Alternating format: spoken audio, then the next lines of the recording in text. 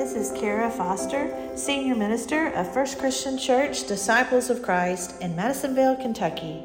You're listening to our sermon podcast. You can connect with us at firstchristianmadisonville.org or join us in person at 8:30 and 11 a.m. at 1030 College Drive in beautiful Madisonville, Kentucky. I hope you'll subscribe. Thanks. Good morning.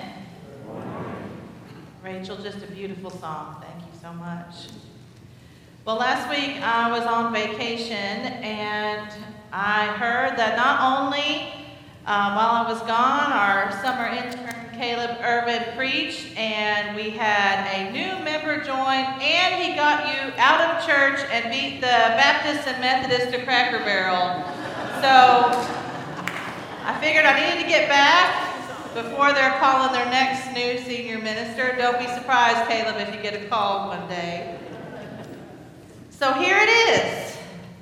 In my very non-scientific poll that I did from all of you, of your favorite stories of Jesus, this story, our scripture today, was mentioned the most as your favorite story from Jesus. As I mentioned in my weekly email, it is the longest recorded conversation Jesus has with anyone in the Gospels, and it happens to be with a person who's not of his own faith, a Samaritan woman, and not just any woman, but a woman with a very painful past. Church, this is who Jesus is. Full disclosure, I happen to think this is a long passage to read out loud publicly, but I wanted you to hear the whole story of the encounter with the woman at the well. So I'm going to read in John chapter 4, beginning in verse 5 through 29 today, and I invite you to read along with me. So Jesus came to a Samaritan city called Sychar, near the plot of ground that Jacob had given to his son Joseph.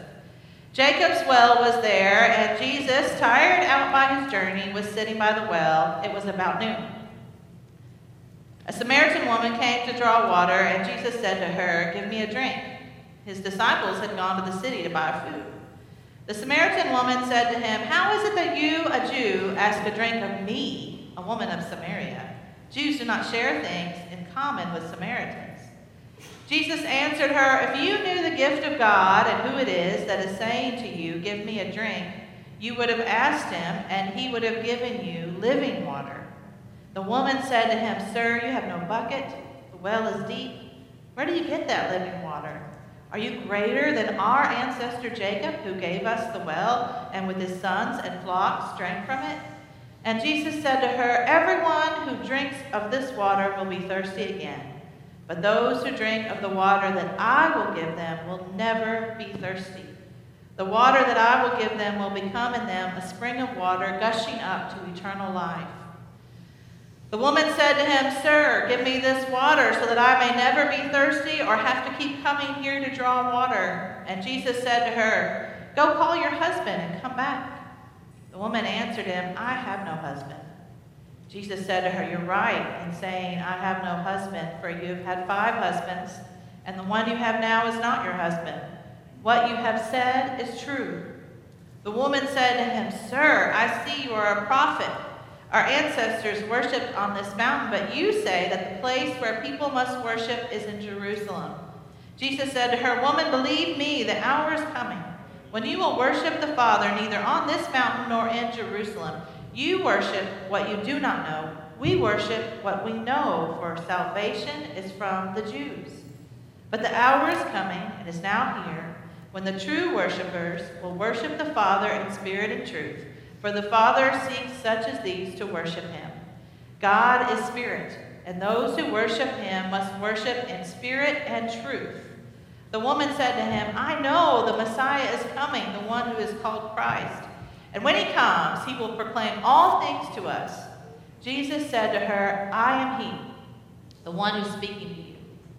Just then the disciples came. They were astonished that he was speaking with a woman, but no one said, "What do you want?" or "Why are you speaking with her?" And then the woman left her water jar and went back to the city. She said to the people, "Come and see a man who told me everything I've ever done. He cannot be the Messiah, can he?" Why this story? Why do you think so many of us love this story of the woman at the well? It's what I've been asking myself all week long. Why do we love this story? And it actually happens to be one of your favorite stories of Jesus. I truly would love to hear why you love it. I'm well aware that this is a one-way conversation today, and I'd love to hear why this story means something to you. We know this woman was different from Jesus. She was a Samaritan. Samaritans shared some common religious ancestry, but from first century Judaism, they were considered intermixed. Their faith was wrong. The two groups absolutely tried to avoid each other. And here is Jesus. We learn from the very beginning of the story. Here is Jesus passing through, on purpose, Samaritan country. He's already pushing the boundaries of separation between people. He's by himself at the well. He's taking a little siesta. He's thirsty. It's noon. Do you know what noon in the Middle East feels like? July in Kentucky. I speak the truth. This is when Jesus sees this Samaritan woman coming to the well. She's by herself. Historically, water fetching has been a job left for women and girls. It still very much is in many parts of the world. You go to the river, you go to the well to get water for your whole day. But she has come at the hottest time of the day. Most women would start their day in the early, cool hours by getting water. She has come at noon. Why? First century listeners would have found this to be very odd about her. And the scripture doesn't actually say why she comes, so we can only surmise. Did she come to avoid people? Avoid stares, avoid commentary? Was she just the low man on the totem pole at her house and she was told that she had to go and so that's what she's doing? Maybe she goes at that time of day just to avoid what I sometimes call the pity look. Do you know what I mean when I say the pity look? Someone I love in my family lost her daughter when she was 16 years old to a car wreck. And she has told me about how hard in those early years of grief it was to go and do anything and be anywhere. And one of the reasons she found it so hard to go is that she felt like every time she showed up somewhere, people would stop whatever they were doing and immediately put a look of pity on their face. And she said it just felt like she was wearing a sign that said, when you see me, you must be very sad and very somber and speak to me in a hushed tone. No matter why this woman goes alone to the well in the heat of the day, she is carrying a heavy, empty water jar. And Jesus sees her and asks for a cup of water, and she is shocked. Not only is he looking at her, he is talking to her, a woman from Samaria. She can't believe it. And then they strike up a theological conversation about their religious differences. And this is just absolutely unheard of her. And Jesus tells her that if she knew she were really talking to, she'd be asking him for living waters. And she's interested. She'd like some of this living water. And that's when Jesus tells her to go and fetch her husband. Ouch. Just names it. The very thing she probably didn't want anybody to say to her. He just names her painful, shameful truth. The kind of truth that actually could probably make a woman walk alone in the heat of the day to a well. That living water goes straight to her deepest, darkest wound. I don't have a husband. He knows. 5 husbands, and the one she's living with is not her husband. Now, this woman has been the topic of many a sermon on sin and promiscuity. She has been called all kinds of names throughout history. But was she really a woman looking for a husband upgrade 2.0 or 5.0 in her case? Really unlikely. She had no rights, Women could not ask for a divorce or get a divorce, only a male could. Little to no autonomy in her life. She would be dependent upon her male relatives, and marriages were largely arranged. Maybe, perhaps, she had simply outlived, suffered loss after loss after loss. It's worth noting here that when Jesus encounters the woman who's about to be stoned to death, caught in adultery, he does tell her, go and sin no more. But he says no such thing today to the woman at the well. No matter what has brought her to this place, it's pretty clear to me that she is a woman who has had to endure. She comes to that well carrying a whole lot more than empty jars. She's in pain, she's hurting, and Jesus sees her.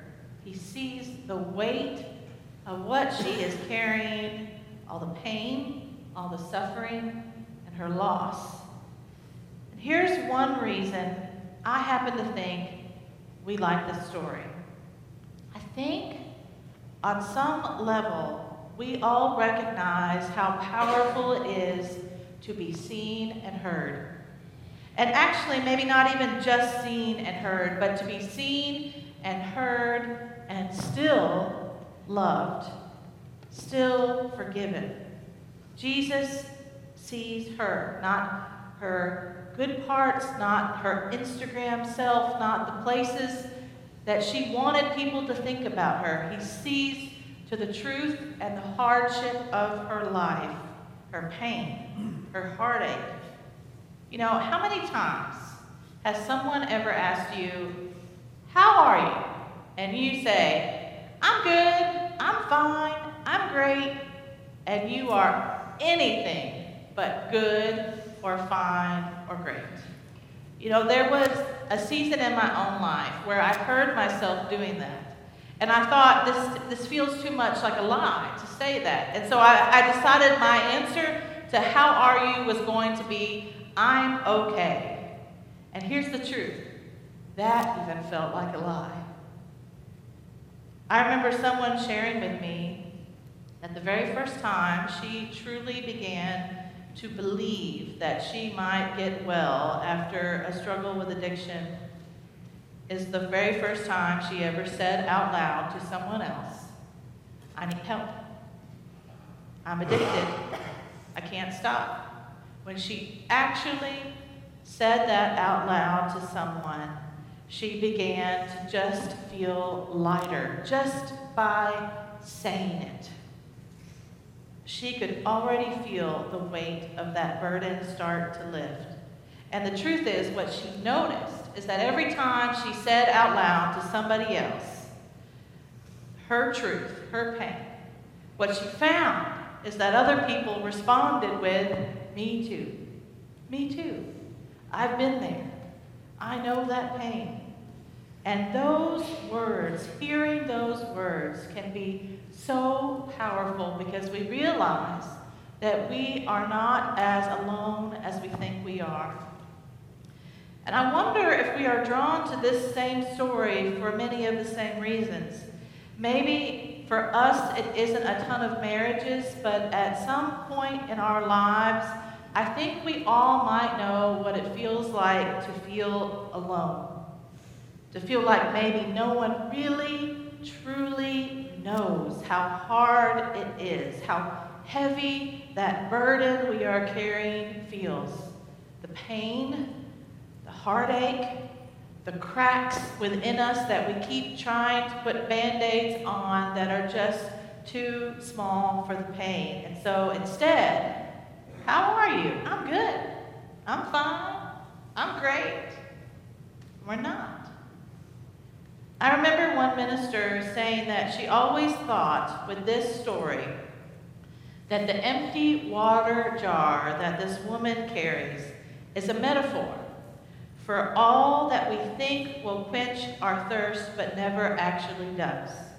She writes, oh my gosh, do I have some water jars I need to forget about? Things I think will make me whole, hide my wounds, make me lovable. I need those jars just to slip from my hand without even caring they are gone. about us, about you. Got any old water jars you're still carrying around, weighing you down? What if today Jesus is inviting you to start to let them go? The Samaritan woman met a Jesus who loved her even when she didn't love herself.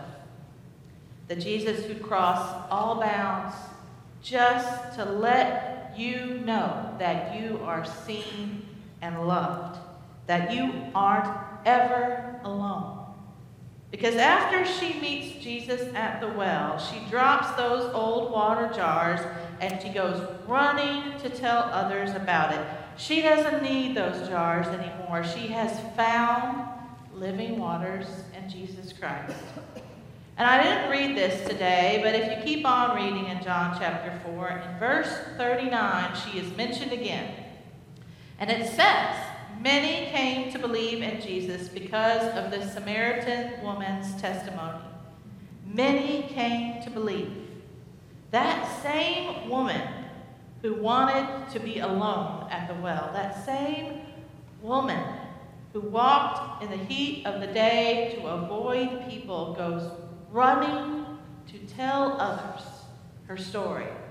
She actually says, come and meet the man who told me everything I've ever done. He didn't, did he? But it must have felt like that. It must have felt like that. At church, the good news, the really good news for you and for me is that he's still coming to lonely wells in the heat of the day to find us.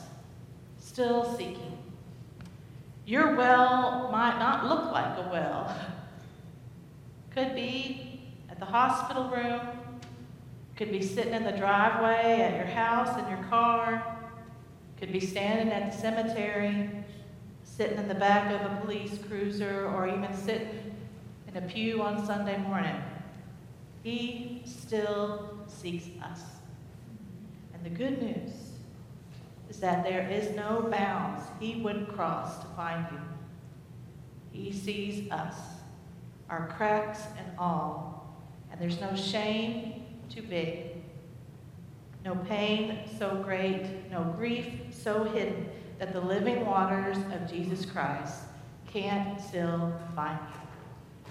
So what are we waiting for? Haven't you heard? Drop the water jars and go. Amen.